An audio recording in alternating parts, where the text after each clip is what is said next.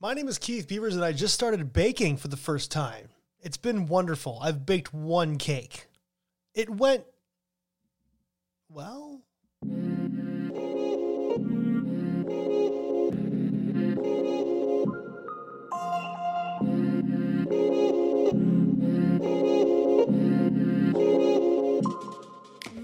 What's going on, wine lovers? Welcome to episode 2 of VinePair's Wine 101 podcast. My name is Keith Beavers. I am the tasting director of VinePair. VinePair Keith on Insta. What is going on? And here we are, guys. This is the second part. This is part 2 of American wine history. And wow, do things get crazy. Bear with me. It's going to be nuts. E&J Gallo Winery is excited to sponsor this episode of VinePair's Wine 101. Gallo always welcomes new friends to wine with an amazing wide range of favorites ranging from everyday to luxury and sparkling wines. I mean, Gallo also makes award-winning spirits, but this is a wine podcast. So whether you're new to wine or an aficionado, Gallo welcomes you to wine. We look forward to serving you enjoyment in moments that matter. Cheers. Okay, wine lovers, things are about to get nuts. This is going to be crazy. I really can't wait to tell you guys what happens next, and bear with me because it's going to be a bit of a roller coaster, but by the end of this thing, it's going to be cool. So, okay, here we go.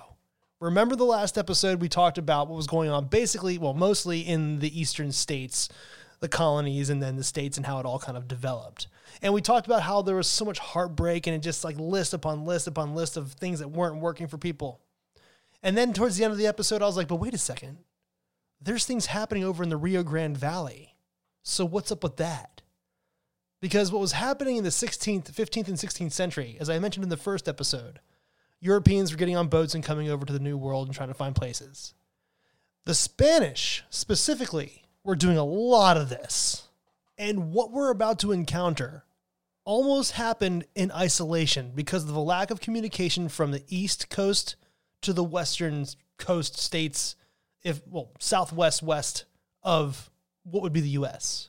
Now, for Spain, this is how it worked. They occupied a chain of islands just off the coast of Morocco called the Canary Islands. And it was first colonized by the nobles of Spain. Then the royals came. The royals brought monks. The monks brought vines.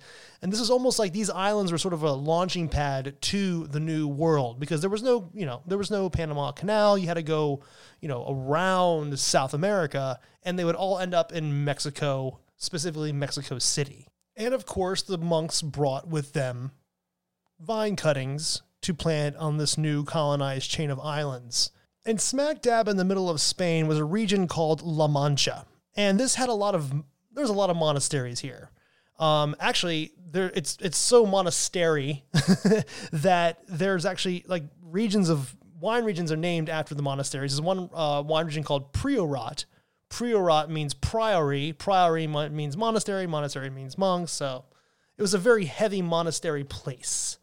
And from that area, a vine by the name of that grows a grape by the name of Listan Prieto makes its way from La Mancha to the Canary Islands. Listan, the word, no one knows what it means. Prieto at the time meant dark. So it was a dark red grape from La Mancha, makes its way with the monks to the Canary Islands, and eventually becomes known as the Palomino grape. One of these explorers, these captains of ships, was named Hernan Cortez. I'm sure you've recognized the name. And he heads down around and makes his way to Mexico City. In 1522, he sends a letter to Spain asking for them to send him vine cuttings so he could establish himself in what they were basically starting to call New Spain. Because in this new land, Spain would see you as a resident if you, among other things, planted a vineyard and established yourself as a resident. Then you would actually get a land grant. So vine cuttings start making their way from Spain to this new world. And among them is the hardy, highly productive survival grape from La Mancha, Listan Prieto, now kind of known as Palomino. And from here, wine starts expanding south. Not north yet, but definitely south. It makes its way to Peru, it makes its way to Argentina, and then eventually makes its way to Chile. And I'm sure a lot of vines did a lot of traveling, but there's one vine that seems to keep popping up, doing well and making wine. And it was once called Listan Prieto. It was also once called the Palomino grape. But as this grape starts traveling south to Peru, it's called Negra Corriente, or currant black. So just the currant black grape that's working for them. In Argentina, it's called Criolla Chica, which means the Creole girl. And in Chile, they call it País, which just means country. Now, back up in Mexico City, this is a very interesting thing here for history, is that the wine that was being made in Mexico City was not for religious purposes. It was secular wine for these conquistadors to just drink. And obviously the wine situation was going well. The vines were growing, wine was being made, people were consuming it. So much so that the Iberian imports were drying up. People didn't want wine from Spain coming to the New World because by the time it got there, it was bad. It was better for them over in Mexico City to grow their own vines and make their own wine because it was working. The merchants got mad. They went and cried to the royalty. So the royalty put an edict out saying no more wine production in Mexico City by of the king. So wine production, it didn't really work. Wine production did slow down or kind of stop or stall in Mexico City. But by this time, Peru had wine. So now Mexico City was just importing wine from Peru. They didn't really import wine from Spain anymore. It was kind of becoming an isolated incident to the point where Peru at some point becomes the number one supplier of Mexico City. And speaking of Peru, while all this is going on, there is a sect of monks called the Jesuits that are making their way through Peru, working their way north, building missions, converting people, and all that stuff that the monks do, eventually making their way to Mexico City and building missions there. At some point in the 16th century, the Jesuit monks fall out of favor with the Spanish royalty and are banished from the New World. Literally, get your stuff, get out, come back home, we're putting you in jail, and we may kill you. I don't know what they did. But to come in and fill the vacuum of these empty monasteries, this empty monk presence, are the Franciscan monks. They start heading their way to the New World. They start occupying the Jesuit missions. And this is one of our pop-off moments in our story, wine lovers. Enter Father Junipero Serra. This guy was chomping at the bit to get to the New World to do missionary work.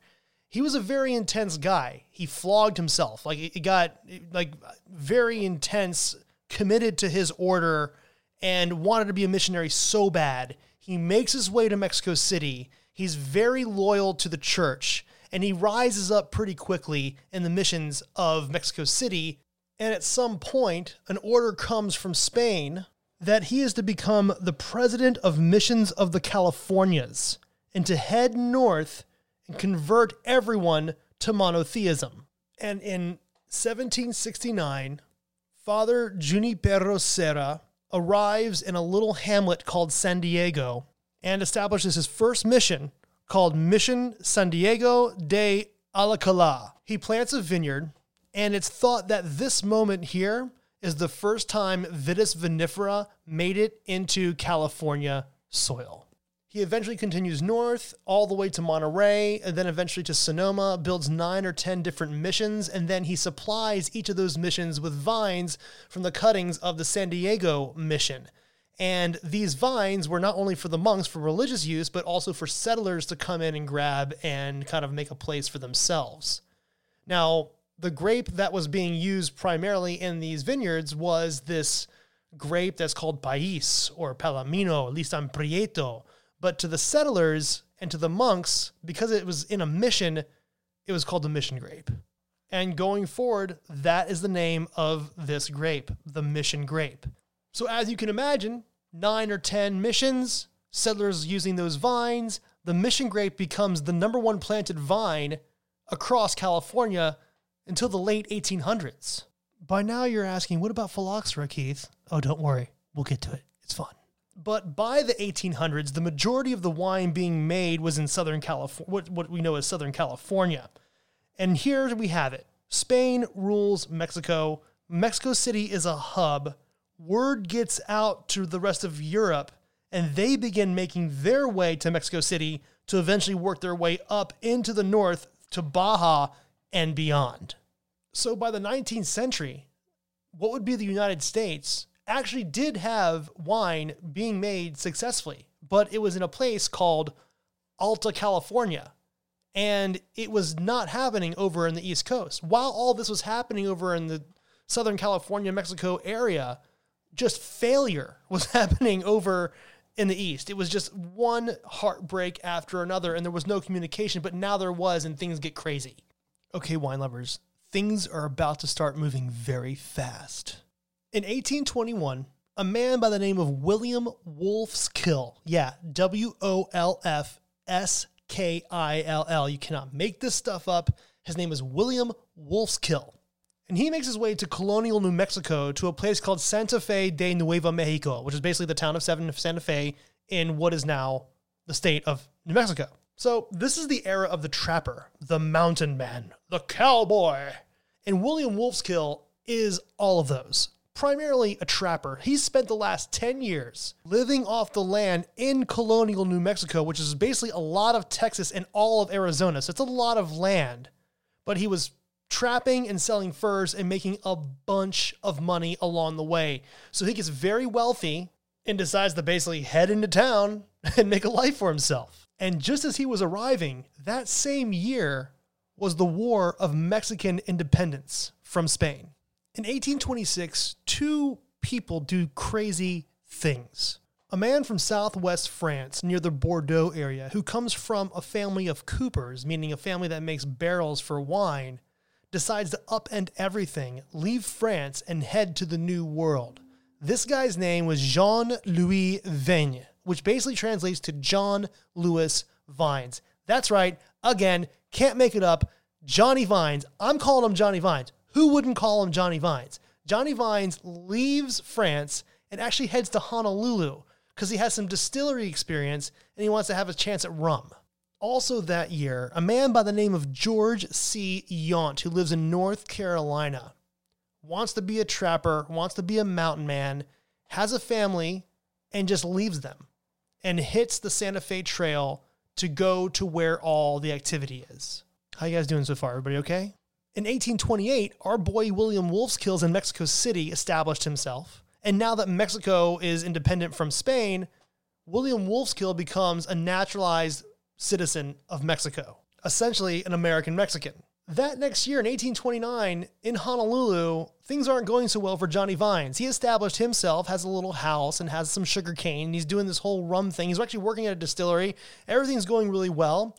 But there's this sort of religious figure in Honolulu that convinces the queen at the time that alcohol is bad. And the queen bans all alcohol from the island. So now Johnny Vines doesn't have a job. The distillery closes. All the cane gets burned and destroyed. So that next year, Johnny Vines gets on a boat in Oahu to set out and figure out his next move. That same year in Mexico City, William Wolfskill, who's already established, he actually joins a traveling posse by the famous trailblazer Jedediah Smith. And the goal is to head north from Mexico City to Baja and into what is now Southern California. Another member of that posse, George C. Yount. So as Yount and Wolfskill are arriving in Southern California, our guy Johnny Vines, he's on that ship, remember? He lands in Monterey, California. So George Yount and William Wolfskill become buds. And they split off from the party and they go to the coast to hunt sea otter. They make even more money. And in 1834, they feel like they want to leave. And William Wolfskill says, I have so much money, I'm going to go to this little town over here called Los Angeles and see what I can do. And George C. Yount says, you know what? I'm hearing about this place up north called Napa. I think I'm going to go check it out. And the two friends split. Now, when Mexico took their land back from Spain, they called what is now California, Alta California. And in Alta California were all of these missions that were now defunct because the Spanish were gone. And these missions had a lot of land and a ton of vines. all the way up in Sonoma, there's a man by the name of Mariano Guadalupe Vallejo. This guy is a big deal, wine lovers, especially for Sonoma and Napa. He oversaw the secularization, can't say the word, of the mission in Sonoma. If you've ever been to Sonoma and you see that town square right there. So this guy had a lot of money and a lot of land. And during this time, there was this is a very sparse land, and there's not a lot of control, not a lot of regulation going on. So there's a lot of these landowners, and then there's a lot of people squatting, and then there's sort of anti-Mexican revolts going on. It's kind of a Wild West situation going on there, and we're going to get to that in a second. But what's important about the Vallejo, and he's very important, but in 1834, when Yount works his way up north, he ends up in Sonoma, and he actually becomes a carpenter for Vallejo. So in 1835, Vallejo takes over basically Sonoma Plaza. He plants a vineyard. And this is the thing about Vallejo. He was Mexican, and he actually encouraged American immigrants and European immigrants to come into Alta California. He thought it was good for labor. He's like, we need people with skills. We need to start bringing people in. So he started employing people, and George C. Yount was part of that. They became very good friends. And in 1836, Vallejo gives George C. Yount a huge swath of land in what is the Napa Valley. And George C. Yount becomes the first settler in the Napa Valley. He calls this land Rancho Camus, Camus being the name of a tribe, an offshoot tribe from a larger tribe of indigenous people in the area. This was a big piece of land, and if you listen to the Napa episode, you have a sense of this. His ranch covered Yountville, Oakville, and Rutherford combined. That's big, Yountville. Get it? We'll come back to that. Now, by this point, our boy Johnny Vines is doing really well. What happened to Johnny Vines? Well, he leaves Monterey. He ends up going to Los Angeles, applies for citizenship there, buys 104 acres of land in downtown, what is now northern downtown Los Angeles, and plants a vineyard. He names his property El Aliso after this big alder tree that's on the entrance of the property, and he begins making wine from the mission grape. Obviously, the mission grape is everywhere, wine lovers, but the thing is, Johnny Vines is French, right? He's from the Bordeaux region. He's not satisfied with this mission grape. So he reaches out to his connections in Bordeaux, and he gets Sauvignon Blanc and Cab Franc imported to Los Angeles, makes this wine, and he's kind of known as the first guy to make quote-unquote quality wine in California. He's also really the first, to age wine. In 1857, he actually advertised that his wines are 20 years old. Pretty cool. But by 1840, Johnny Vines is sending shipments of wine. He actually sends his first shipment of wine to Northern California. He's starting to move, man. This guy was crazy popular, and actually, because of what he was doing, he actually created sort of what's called Frenchtown in what is now Chinatown in Los Angeles. It was a thriving French community. There was a lot of French people in Los Angeles at the time. I think it was like 70% of Europeans, Americans in Los Angeles at the time were French. Now, just south of Johnny Vines, remember our guy William Wolfskill? This guy had all this money. Well, what he does is he ends up setting up his own agricultural business as well. He starts to plant vines. Of course, he plants the mission grape, but he also plants oranges and other citrus fruits. He actually starts the citrus industry of California. He invents the Valencia orange, but his goal was to make quantity, while Johnny Vines was making quality. So you had just like the beginnings of California, or just even American wine industry, we already have in Los Angeles. And they were rivals, but they were friendly rivals. We have the sort of large producer, and then we have the smaller producer. It's just kind of amazing how it just started there in Los Angeles, and it's kind of a theme throughout California. Now, back up in Northern California, a really rich rancher by the name of John Marsh is having a conflict with some squatters on his land, and the government of Mexico is not doing anything about it. He gets really mad and starts writing letters to the east saying, hey, California is amazing, the climate, the soil, you gotta come. And this letter campaign starts to work, and people start moving west. But also that year, one of the most interesting figures in all of wine in America is a man from Hungary named Agustin Harazathi. This guy will become one of the most prominent figures in American wine and in California wine. And in 1840, he leaves Hungary with his 18-year-old cousin to come to the United States to see what's going on. He lands in Wisconsin. He falls in love with it. He sees potential. This guy is a businessman. He starts making deals. Things are going great. He has plans. So he heads back to Hungary, grabs his family, comes back to Wisconsin, and never goes back to Hungary again. And around this time, our boy Johnny Vines in Los Angeles, he's making regular shipments of wine to Northern California. That next year, over in Napa, George Sillont gets even more land from Vallejo over on Howell Mountain. And by 1846, everything's hitting kind of a fevered pitch. You have revolts happening in California. There's clashes with the Mexican government. There is the beginning, which becomes the beginning of the Mexican-American War. And while all that is happening, there is a rush of people in wagons from the east heading to the west. While that boiling point was happening, over in Wisconsin, Agustin Harazathi was having his way with everything he wanted. He actually bought a bunch of land in a prairie bordering the Wisconsin River. It's now called Sauk City. He became a big figure in this area and actually started building a town. He built a brickyard. He built a sawmill. He built a general store. He built a hotel. He sold real estate. He operated a ferry that went across the Wisconsin River, and he actually had a steamboat on that river. He had a contract to supply corn to the soldiers in a nearby Fort Winnebago, and he raised pigs, and he raised sheep, and he's the first person in the state of Wisconsin to plant a hop yard. Hops became very popular years later in Wisconsin. It became like the hop central of America. Agustin Harazathi, ladies and gentlemen. Oh, and did I mention he published a 2-volume book called Travels in America for people back in Europe to understand what's going on here? This guy. And in 1847, as if he didn't have enough to do, he plants vines. But he doesn't just plant vines, wine lovers.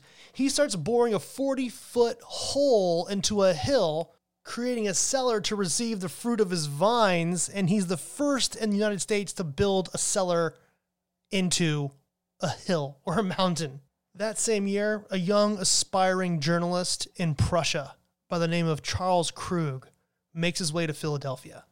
In 1848, Agustin Harazathi experiences what every winemaker in this part of the country is experiencing, and that winter kills all of his vines. He says enough is enough, takes his family on the Santa Fe Trail, and leaves Wisconsin forever. That same year, El Aliso, Johnny Vines' property, becomes the most extensive vineyard in California. The United States takes control of California from Mexico. And 1 week before California becomes a state, somebody finds gold in the Sierra Nevada mountains. And that changes everything. In 1848, the population of California was 8,000. In 1849, the population of California was 100,000. And you would think that our guy, Agustin Harazathi, who they call in Wisconsin the Count because he was just this larger-than-life figure and was always getting into businesses, you would think that the gold rush would be a beeline for this guy. But no. He takes the Santa Fe Trail, and he ends up in a little hamlet called San Diego. Or is it San Diego? Little Ron Burgundy there for you. And when he gets to San Diego, he wastes no time. Him and his sons plan to buy this defunct mission just outside of San Diego. And they ended up not doing that, but he does plant vineyards on his property with cuttings from that mission they almost got. He's also said to have brought in some Bordeaux varieties, but the thing about Agustin Harazathi, as interesting as a character as he is, a lot of his history is mysterious. The guy he did a lot of stuff, but there's not a lot of information about him. And sometimes dates get confusing and it's a little bit foggy, but that's Agustin, guys. This guy becomes the first sheriff of San Diego. And the same year he becomes sheriff, he's also elected city marshal. And in addition to that same year, he's elected state assemblyman for San Diego County. And then he goes off to Sacramento to do the legislating, and he never returns to San Diego. Within 2 months after the legislature has convened in Sacramento, this dude goes and buys extensive land property just south of the city of San Francisco in a place near a mission called Mission Dolores, which is now the Mission in the city of San Francisco. It proves impossible to do what he wants to do there. So he moves on. He's Agustin. He sells that property. He goes over to the peninsula. He sets up another vineyard in a place called San Mateo, which a bunch of people were buying or building summer homes in. He goes kind of in the foothills of the Santa Cruz Mountains, which kind of makes sense. And he tries to grow vines there. So he's up where the gold rush is happening. He has vineyards in San Mateo over on the peninsula. He actually starts becoming a gold refiner and assayer and enters into a partnership with 2 other Hungarians that he knows in the area. And in 1855, with all that going on, he somehow becomes the official smelter and refiner at the Branch Mint in San Francisco. And that was all between 1849 and 1855. Our man, Agustin Harazathi, knows how to move. Now, in that time when he was doing all this stuff, he had that refinery, and this is a really interesting moment here. He hires a guy named Charles Krug. Remember that guy I mentioned earlier from Prussia?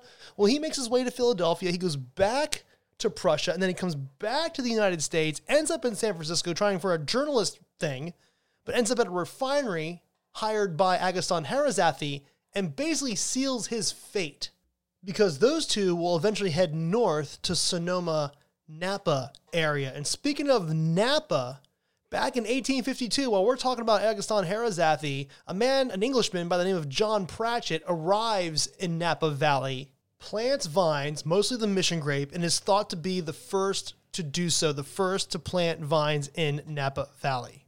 In the same year that John Pratchett was planting, a guy named Joseph Warren Osborne comes to California. He buys a bunch of land south of Rancho Camus, where George C. Yount is, and he calls it Oak Knoll, which is now an AVA. He plants vines and is thought to be the first person to plant Zinfandel into Napa soils. The gold rush basically ends in 1855, and not a lot of people made a lot of money, but a few people did make a lot of money, and they were not necessarily the people that found a bunch of gold. They were the people that supplied the things to all the people looking for gold. And a lot of that money ends up moving north into the Sonoma, Napa area. And also, wine is being made in Sonoma and Napa, and that wine was being sent to San Francisco as well during the gold rush. So Agustin Harazathi, the guy with the fingers and all the pies, gets in trouble. He gets indicted for embezzlement in one of his refineries, and he has to have like a trial. But this guy doesn't want to sit around and wait around for a trial. He heads north, and he ends up in a place called Sonoma with his boy, Charles Krug. Now, the trial goes on, and he's actually acquitted, but that's not until 1861. So he's just literally in Sonoma doing his thing, which is very important for the history of wine in America, while he's on trial. Awesome. In 1857, he buys land, starts boring holes into mountains and hills like he did in Wisconsin, and he opens up his own winery called Buena Vista. Charles Krug is helping him out, but remember John Pratchett? He has his first crush, and then he hires Charles Krug to help him out. He also ends up helping out George C. Yount for wine, and he buys his own land from Agustin Harazathi. But in 1860, he marries the daughter of a prominent landowner in this area, and then is awarded through a dowry a bunch of land, where he in turn opens his first winery, Charles Krug Winery, in the St. Helena district. The importance of Charles Krug and Agustin Harazathi are profound because of their contribution to winemaking in the area.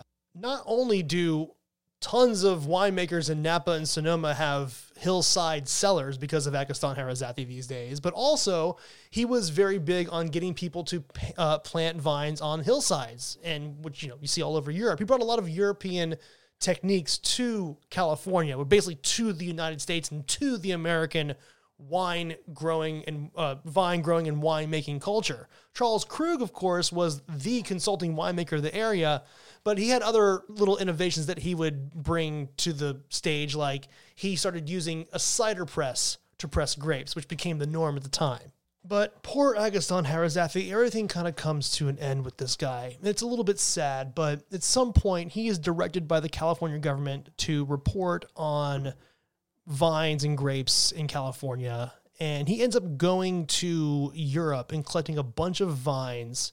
Traveling all through Europe is a very, very, very expensive trip, bringing hundreds and hundreds of vines back to California, presented all of his findings and all of his reportings to the California government. And they're like, oh yeah, okay, that's a lot. We don't want to deal with that anymore. And this is the 1860s. By 1862, our guy Johnny Vines passes away at the age of 82. A very happy life. Very accomplished. Our man, William Wolfskill, he dies in 1866. One of the wealthiest men in California. But for Agustin Harazathi, the 1860s was not a very good time. Because he had a winery.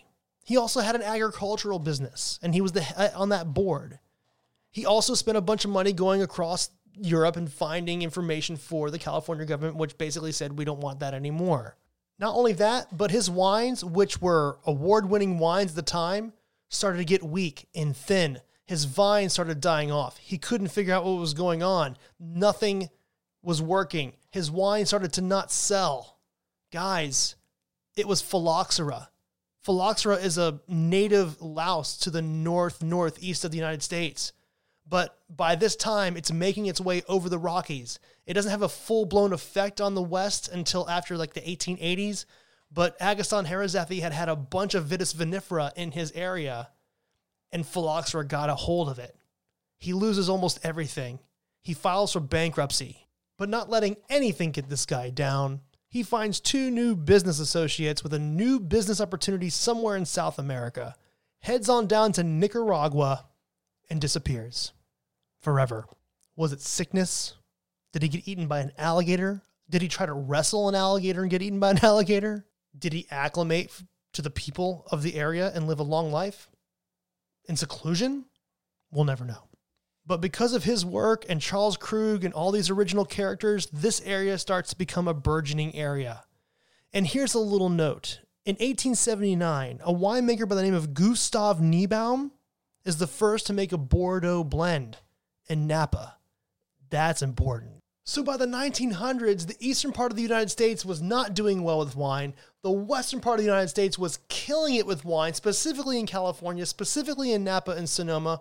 Wines were being sent to Canada, Germany, England, Mexico, Asia. We were sending wines everywhere, wine lovers. We had a burgeoning wine industry. And part of that is because we were killing it, but also Europe was dealing with phylloxera at the time, and we weren't there yet. So we were doing so well. Everything was developing. Everything was going great. You could feel the energy in this area, especially when you're doing this research. You can just kind of feel it. And then in 1919, Prohibition hit and destroyed everything. VinePair Keith is my Insta. Rate and review this podcast wherever you get your podcasts from. It really helps get the word out there. And now for some totally awesome credits. Wine 101 was produced, recorded, and edited by yours truly, Keith Beavers, at the VinePair headquarters in New York City. I want to give a big old shout out to co-founders Adam Teeter and Josh Mallon for creating VinePair. And I mean big shout out to Danielle Grinberg, the art director of VinePair, for creating the most awesome logo for this podcast. Also Darby Seaside for the theme song. Listen to this. And I want to thank the entire VinePair staff for helping me learn something new every day. See you next week. E&J Gallo Winery is excited to sponsor this episode of VinePair's Wine 101. Gallo always welcomes new friends to wine with an amazing wide range of favorites ranging from everyday to luxury and sparkling wines. I mean, Gallo also makes award-winning spirits, but this is a wine podcast. So whether you're new to wine or an aficionado, Gallo welcomes you to wine. We look forward to serving you enjoyment in moments that matter. Cheers. Visit barrelroom.com today to find your next favorite, where shipping is available.